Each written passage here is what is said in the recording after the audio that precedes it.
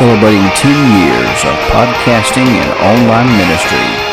You are listening to the Bellator Christi podcast, where we take Christian truth into the arena of ideas. Now join your hosts, Dr. Brian Chilton and Curtis Evelo.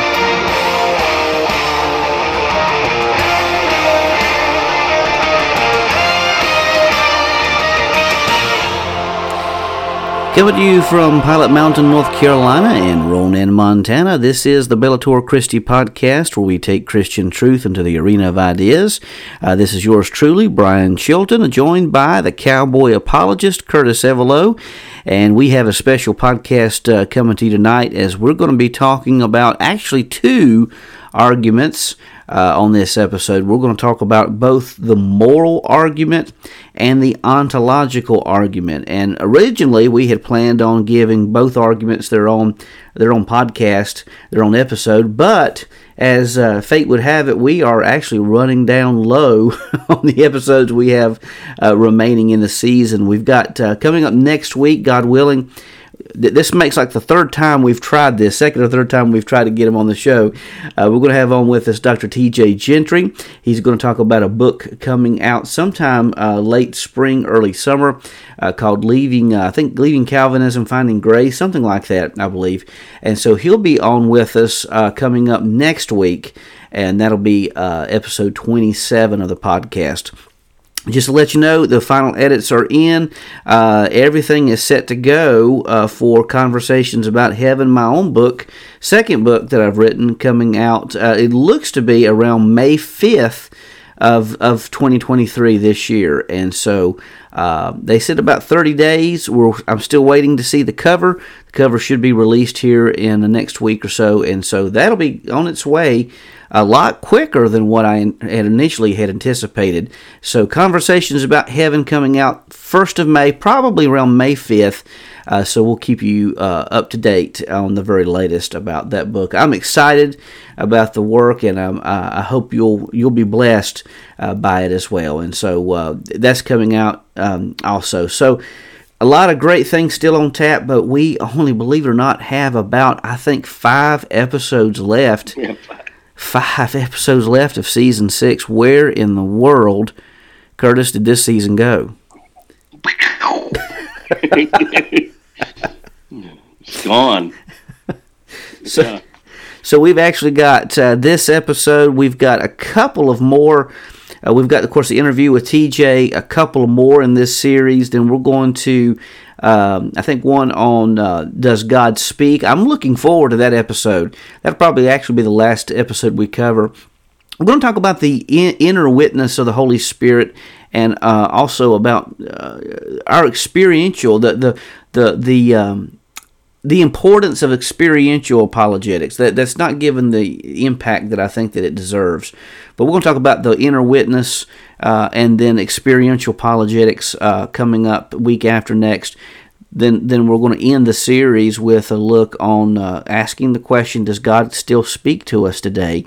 And we have some compelling answers to give you to that question coming up here in a few weeks. And then we're going to take the second week of May off. We won't have a podcast because I and several of the members of the Bellator Christi team will be going up to Lynchburg, Virginia for a graduation.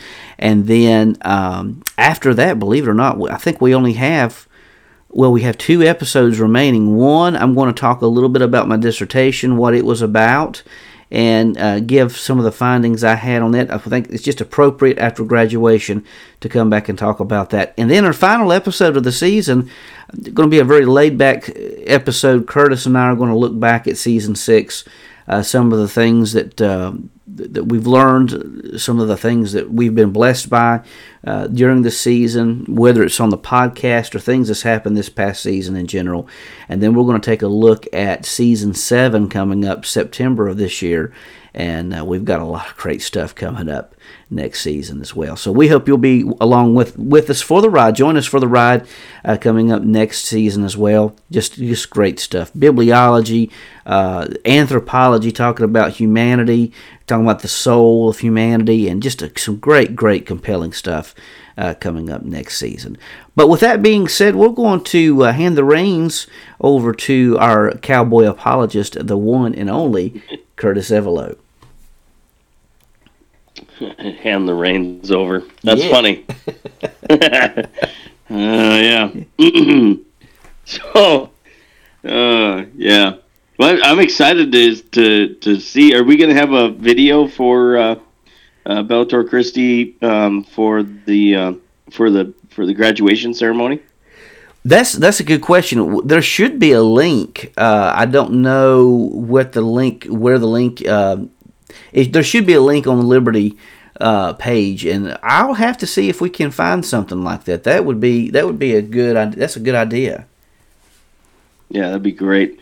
Especially having all of them that are going to be walking down the aisle. So walking with their gown on. That's pretty awesome. It's a unique opportunity to have that many that are on one team actually, walking forward. That's pretty cool.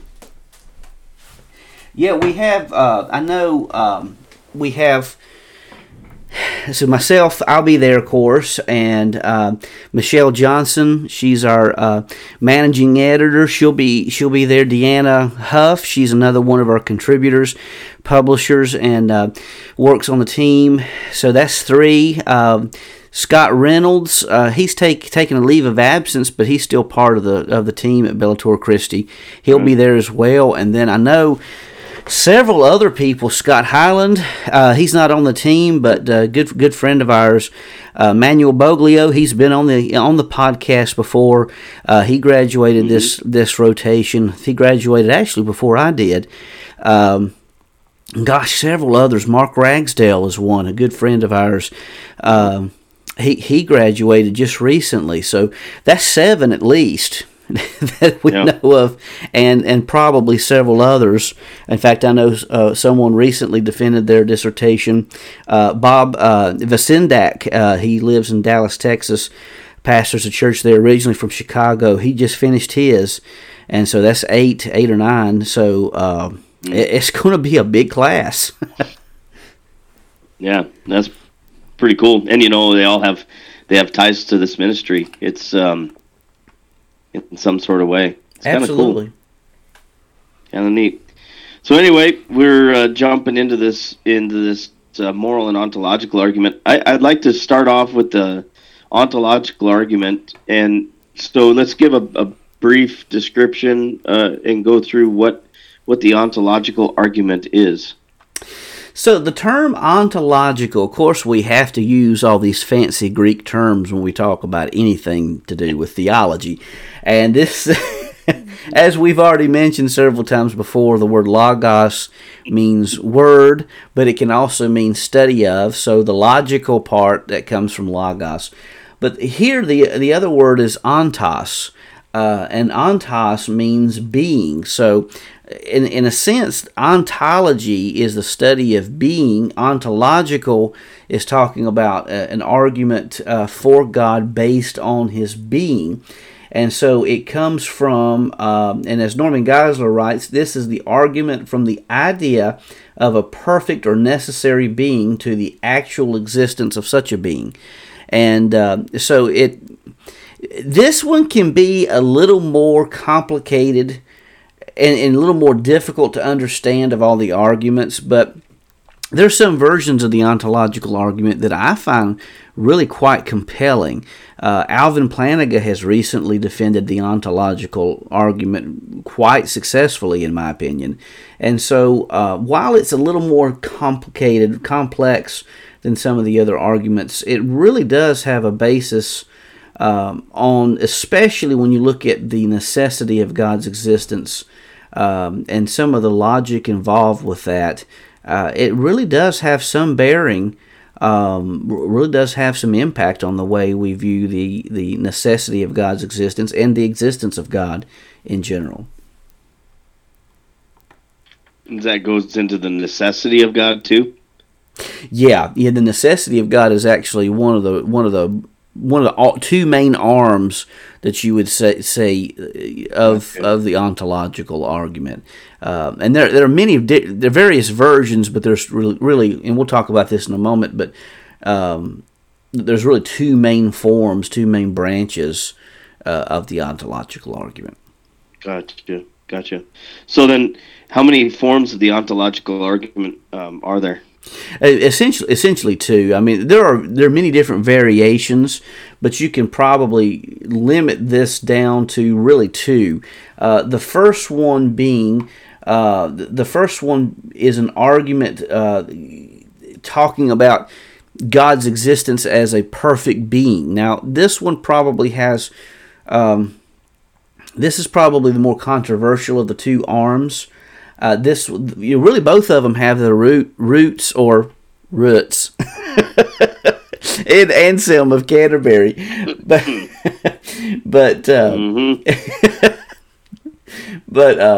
it is. There it is. That's right. But the first one talks about the perfect nature of God's existence. So if you can envision even the ability, Anselm argues, to envision a perfect being, in some way argues to the existence of that being, because if it weren't, and some people might even say that if a perfect God is possible in one possible world, then he would really be possible in all possible worlds. And again, this gets a little more philosophical, so it doesn't have the 1-2 punch of some of the other arguments. But when you really start contemplating some of the things about perfect being, and this kind of even meshes in with the moral argument a little bit, then it does stand to reason that there must be a being of some sort. But the second form of the ontological argument really has a lot more weight, and that's the argument from God's necessity. And in some ways, you can even go back and look at the cosmological argument of saying that there has to be a necessary being to account for the existence of anything. Mm-hmm. And so you can tie that in with the cosmological argument, but you even really essentially go back to the idea of necessary beings and contingent beings. We use this with the cosmological argument, but it really has its basis with the ontological argument too. That, Curtis, you've never met my parents, but my existence is contingent on the existence of my mother and father. So even though you've never met them, they exist, and likewise, I've met your mom online, but I've never met your mom and dad in person.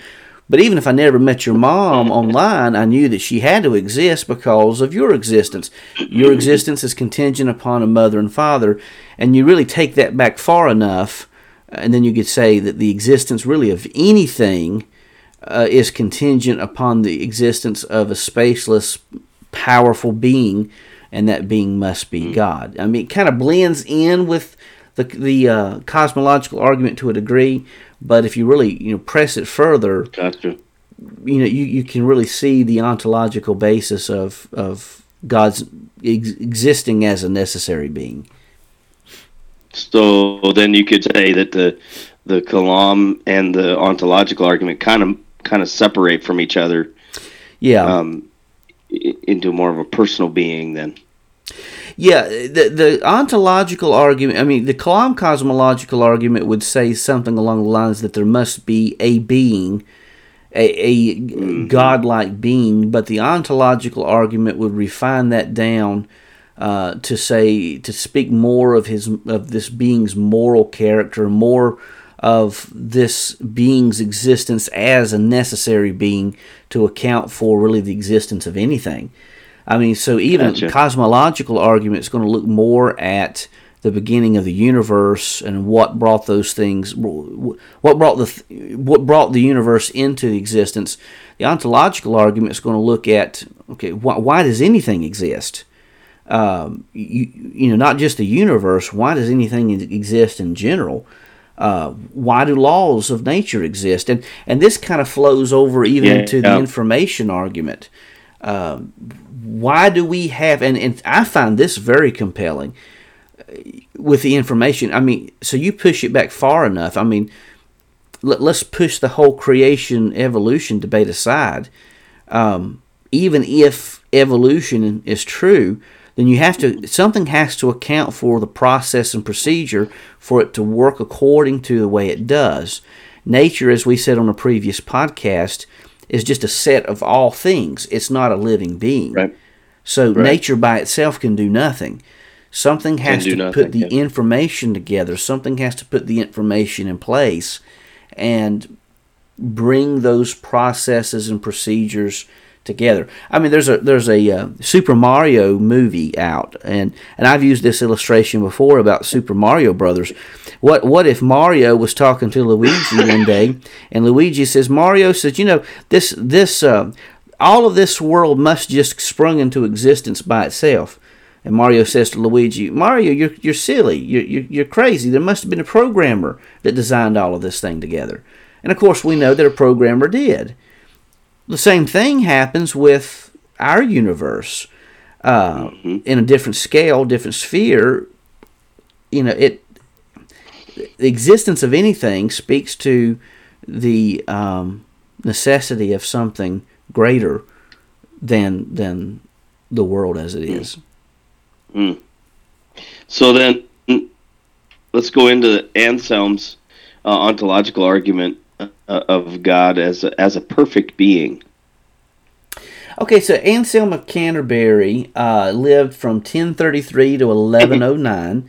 And so the first form of the ontological argument speaks to God as a perfect being. And so Geisler summarizes Anselm's argument as follows. Number one, God is by definition an absolutely perfect being. 2, existence is a perfection.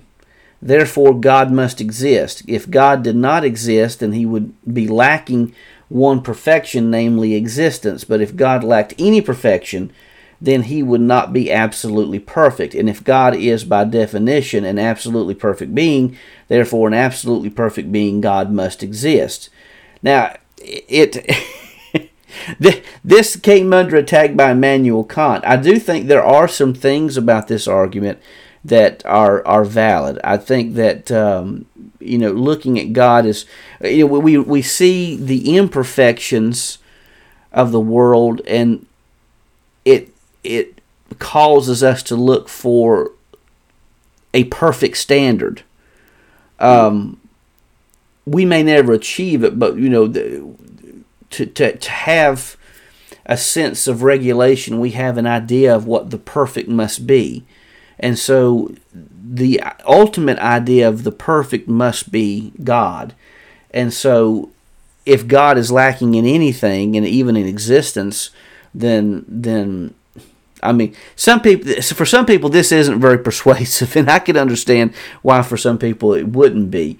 But it essentially comes down to the idea of God existing as a perfect being, and just the idea of there being a perfect being must speak to the existence of something greater than us. And some people would say something, well, you can envision a perfect comic book character, but that doesn't mean necessarily that comic book character exists. Well, granted, that's right. But at the same token, if you take this argument in corroboration with some of the other arguments, cosmological and even other versions of the ontological argument, then I think that to a degree you could say that God must by essence be perfect. I don't know the way that Anselm lays it out necessarily that it's going to be convincing for everyone, and granted, I get that. But I do think that once you build the foundation of God existing, then I think the argument does appeal to the fact that God would be a perfect being. Those are some big arguments, some big some big discussions to wrap your head around. It is, and this one, and I would just tell everybody, if it seems difficult to understand, you're not alone. Of all the arguments, this one is probably the most difficult to wrap our minds around. I mean, it takes some deep thought, deep thinking. At least the first version of the argument does. Now, for me, the second one is a lot better, and I think it really is harder hitting. Mm-hmm. And so, scripturally, how can we look at this with, from reading the Bible? How can we get this idea then, Brian, of a perfect being and stuff? Just kind of an off the cuff question. I would think you'd be able to start by Genesis 1. Yeah, I think you could. I think looking even at some of the Psalms. I remember I was reading a Psalm to someone the other day, and I can't remember if it's Psalm 100, Psalm 103. But the psalm was talking about that God is good, His mercy endures forever. That standard of perfection, it's that standard of absolute goodness is found in God. I think even in John's statement in 1 John, where he talks about that God is light and in Him there is no darkness at all, I think that's twofold. I think literally, God is light. He exudes light. I think there's no doubt about that. I talk about that in the book Conversations About Heaven. There's no doubt about that. In Revelation and other passages of Scripture, the light that flows from the existence of God is unlike anything imaginable. But metaphorically, it's also true.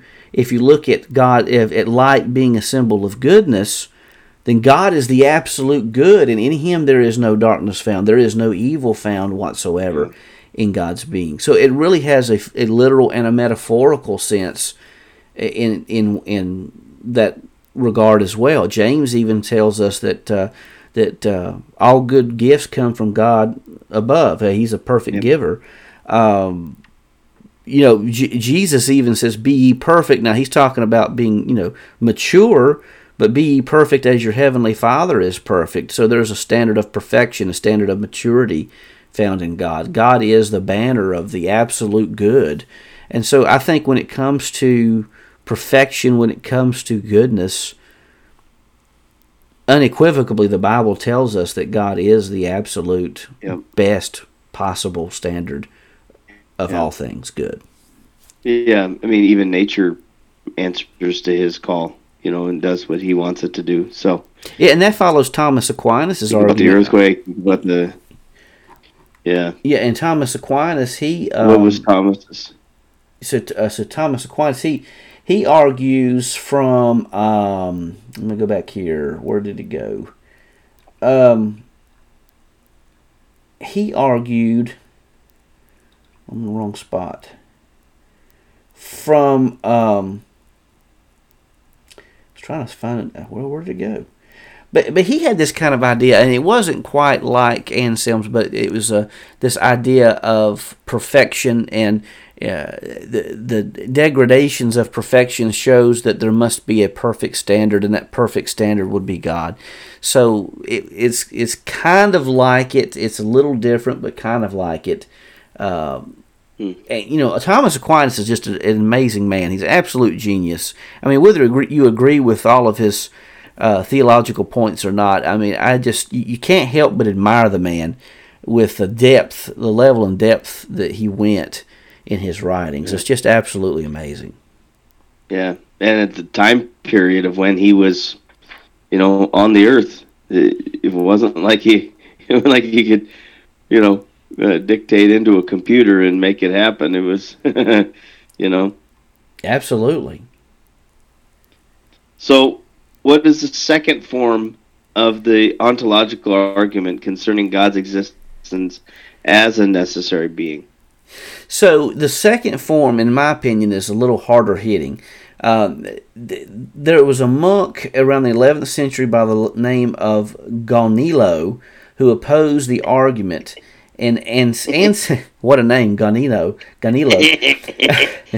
Anselm is...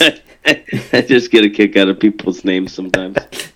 But Anselm insisted that the very concept of a necessary being demanded his existence. And so, again, leaning on Geisler here a little bit for some of these things tonight. He summarizes the argument as follows by three statements. One, if God exists, we must conceive of him as a necessary being. Two, but by definition a necessary being cannot not exist. Therefore, if a necessary being can exist, then it must exist.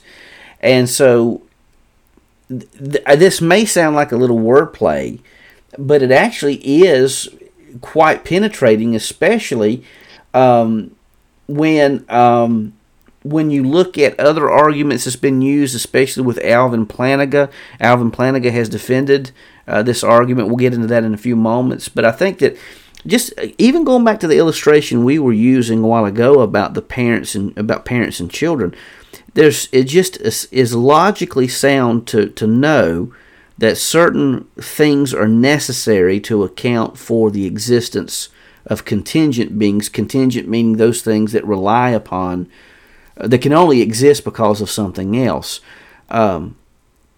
This equipment, were you both using computers and microphones and right. and technology? These things, we know logically, these things just didn't spring into existence of its own accord. There had to be surprising, isn't it? But these things had to have someone to put it together, and so it only stands to reason, just as the designers were necessary to account for the existence of these devices, so there must be a necessary being known as God to account for the existence of anything. So, yeah. Yeah. There's that. And then not only the computer that it just sits here, but also the programs that run within it. They had to have a programmer. Absolutely. So, yep. So Alvin Plantinga defends the ontological argument. What was his argument in favor of the argument? So, argument in favor of the argument. Yeah. So, Alvin Plantinga, I took a philosophy class in my undergrad at Gardner-Webb, and that's before I was inundated with some of these materials. And I remember reading some of Alvin Plantinga's material, and I read it 5 times and still didn't understand what he said. He's just That's deep. Why we exist. That's right. He's just that deep of a writer. But Plantinga defended the necessity of God's existence in the ontological argument in his book, The Nature of Necessity. And even William Lane Craig writes that he says, quite to my surprise, Craig became convinced that this was actually a good argument for God's existence, and it was an ontological argument. Before this time, Craig said that he really wasn't a fan of the ontological argument, but when Alvin Plantinga defended it the way he did, then he really began to believe that ontological argument had some merit. So he talks about, Plantinga conceives of God as being a maximally excellent being. And so Plantinga takes the maximal excellence to include properties as omniscience, omnipotence, moral perfection. A being that has maximal excellence in every possible world would have what Plantinga calls maximal greatness in every world. And so, so the argument goes like this. There's 6 statements. It is possible. All right, so number 1, it is possible that a maximally great being exists. So let's just throw it out there. It is possible that a maximally great being could exist. 2, if it's possible that a maximally great being exists, then a maximally great being exists in some possible world. So if there's some possible world that a maximally great being exists, then it exists in every possible world. And number 4, if a maximally great being exists in every possible world, then he must exist in the actual world. Number 5, if a maximally great being exists in the actual world, then a maximally great being exists. Number 6, in conclusion, therefore a maximally great being must exist. And so I know that's complicated because we're talking about Alvin Plantinga. But what he's essentially saying is that if you remove the barriers and say that it is possible for a maximally great being to exist, and say you look at these possible worlds that could exist, if it is possible for this maximally great being to exist in one possible world, then it means he must exist in all possible worlds for such a maximally great being to exist. And if he exists in all possible worlds, then he must exist in the actual world, and therefore you can say that this maximally great being exists, and that maximally great being is God. So if there's a potential that such a being could exist, then looking at the way things have worked or do work, and looking at the quite frankly, again, going back to the issues of necessity and contingency, then it stands to reason that a maximally great being does exist, and that maximally great being is God. Again, like I said, big stuff to grab a hold of. It is. But that is truly. This is why we do it, though, is to bring this down so we can have this discussion, and allow people to kind of kick the ball around on the the field, and we're there to answer these questions. Some of the stuff is I'm sitting there like, well, there's just easy ways to say it. Like, yeah, he exists. Look around, Well, and that's why I'm becoming more and more compelled by. I'm somewhere between a classicalist and an evidentialist in my apologetic approach. But the more I look at these arguments, the more I'm becoming more and more convinced of Douglas Groothuis's perspective in that that a cumulative case is best. Because if you look at the ontological argument, by itself it's complicated. But if you look at it along with the cosmological argument, along with the argument from design, the teleological argument, that is, if you look at it from the moral argument that we're going to talk about, among many others that exist, then you've got a strong case.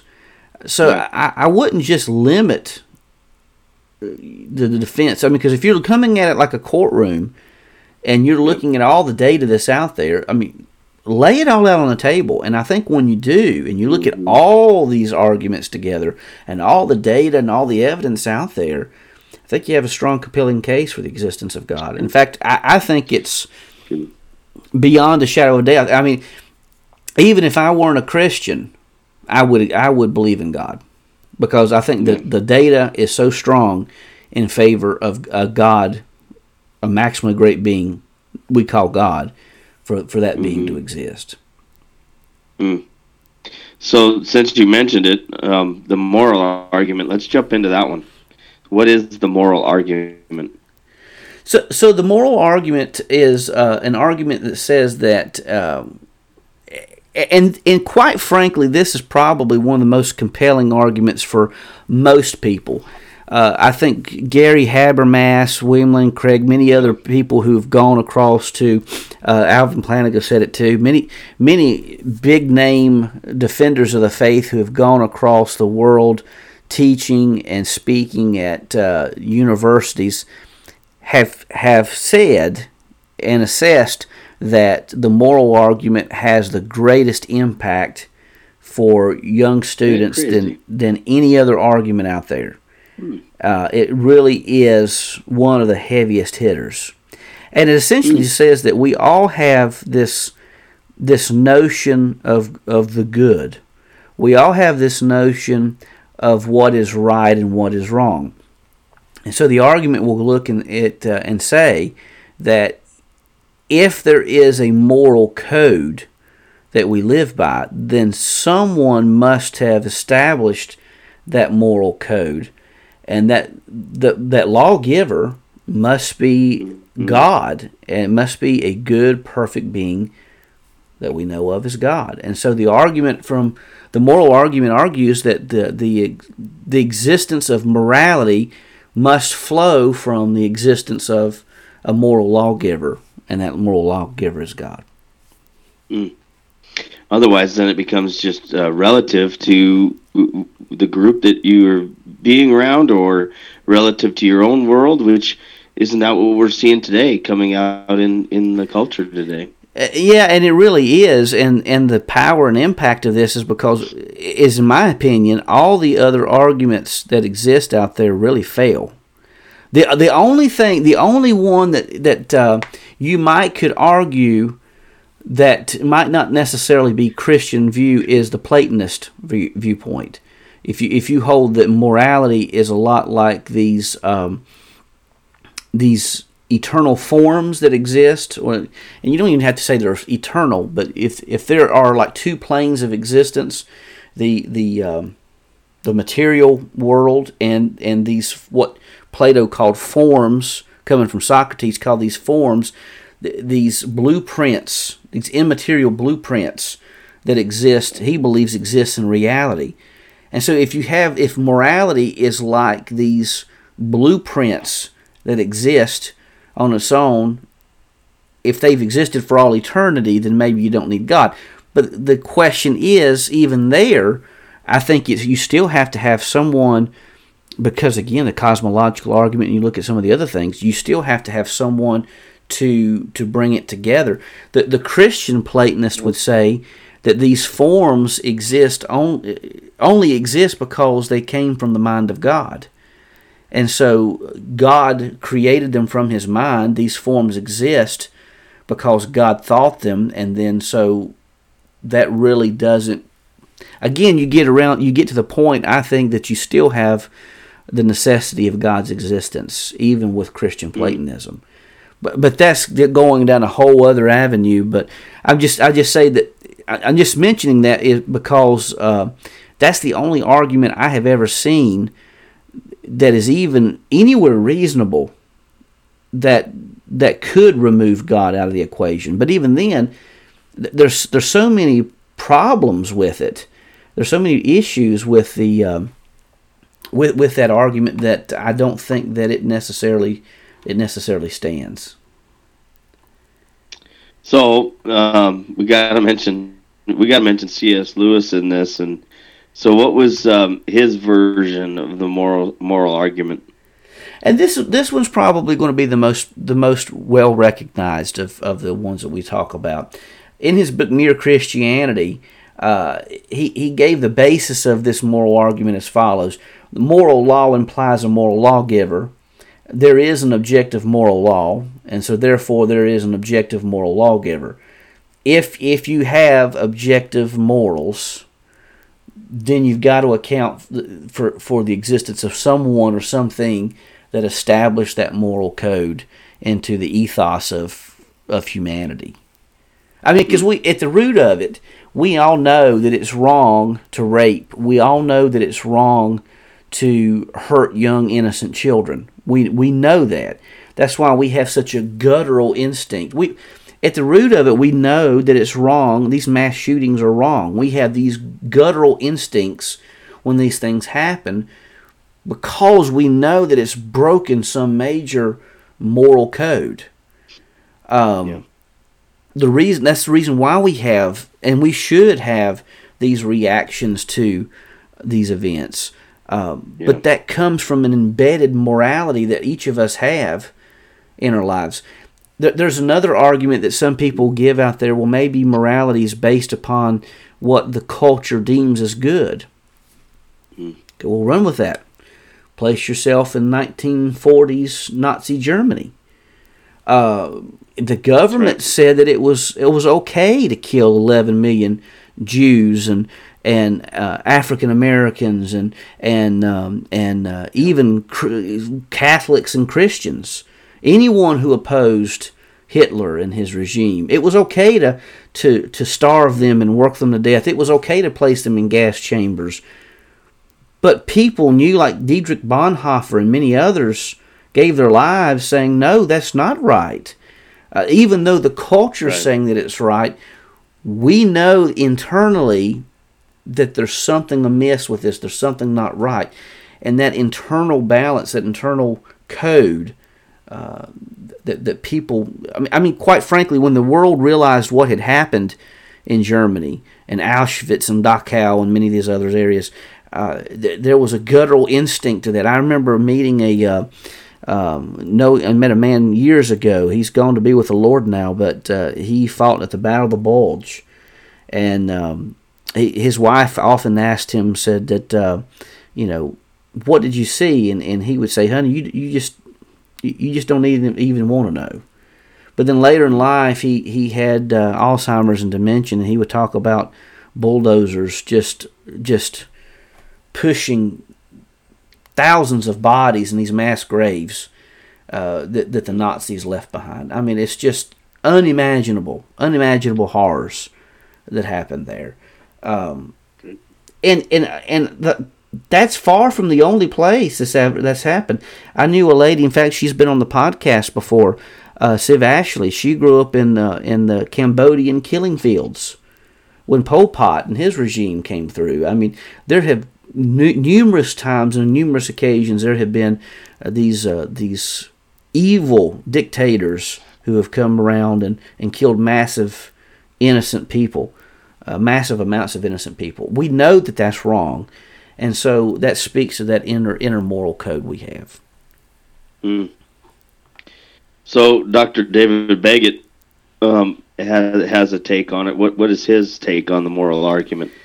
Well, Dr. Baggett, he doesn't have necessarily, or to my knowledge, and Dr. Baggett, if you're listening to this, you may want to correct me, because he's been on the podcast before. But Dr. Baggett uses more, instead of a deductive argument that we have seen, he uses more of an abductive argument, which is kind of more like a cumulative case that he uses, and he says that it doesn't have that. Necessarily the syllogisms that you find with other things, but he does present many good reasons for believing in the moral argument. In fact, he is known for being one of the greatest moral apologists of our day and time, and he speaks to 5 things particularly: the moral goodness, moral obligations, moral knowledge, moral transformation, and moral providence. He even speaks to, I think it's called divine command theory, where God commands it because God is the absolute. He even calls it the Anselmian God. I've borrowed his terminology there.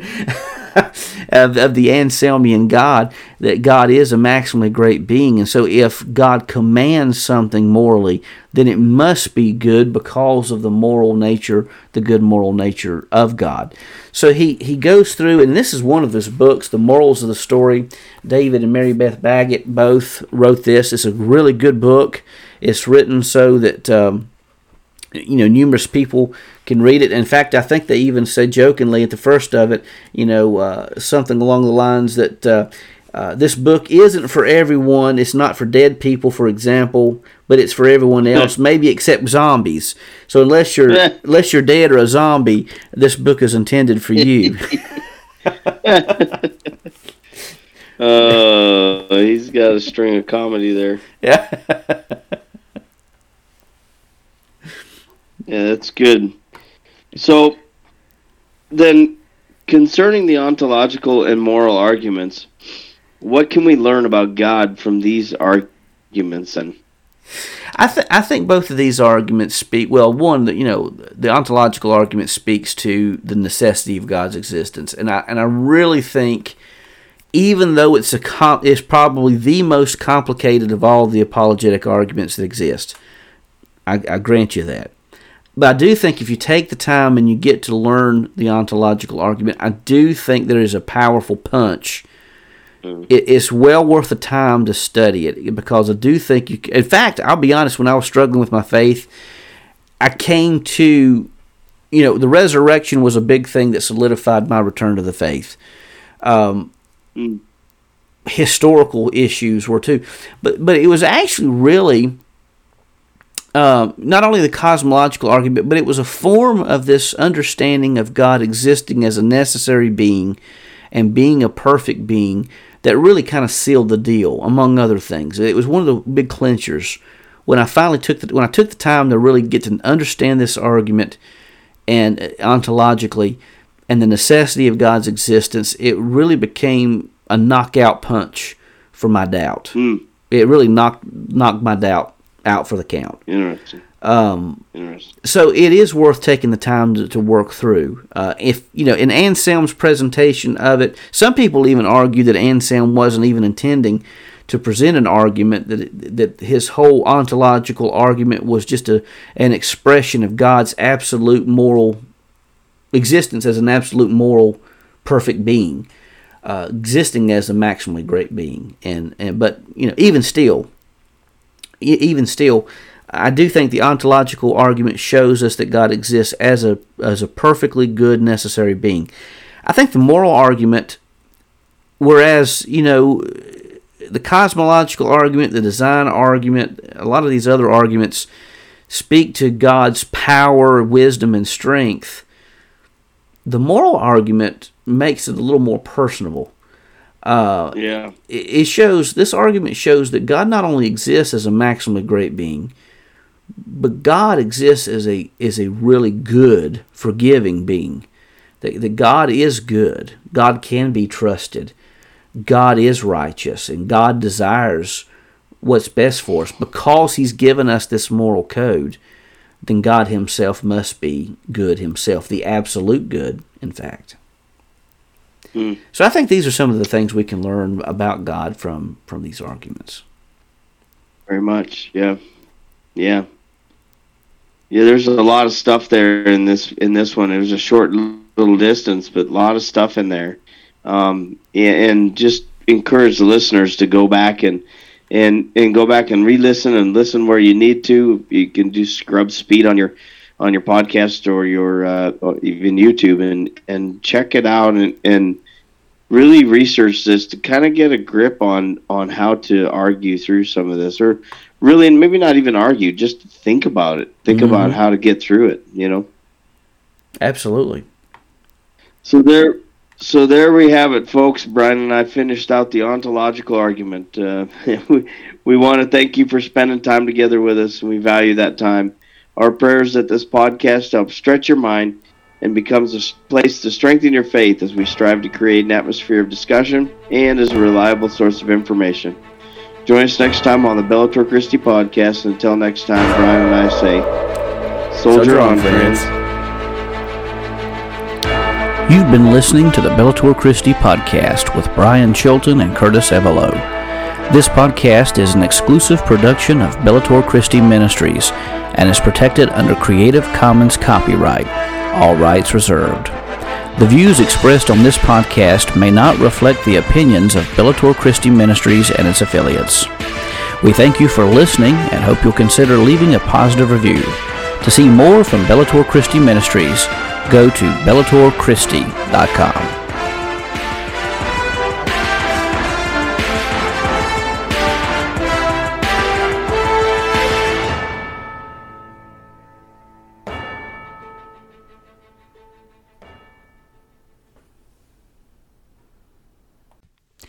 If you enjoy the Bellator Christi podcast, why not join us for the live taping of the show? This show is recorded every Thursday at 8 p.m. Eastern Time. And to catch the live show, consider going over to youtube.com/Bellator Christi. We hope to see you there.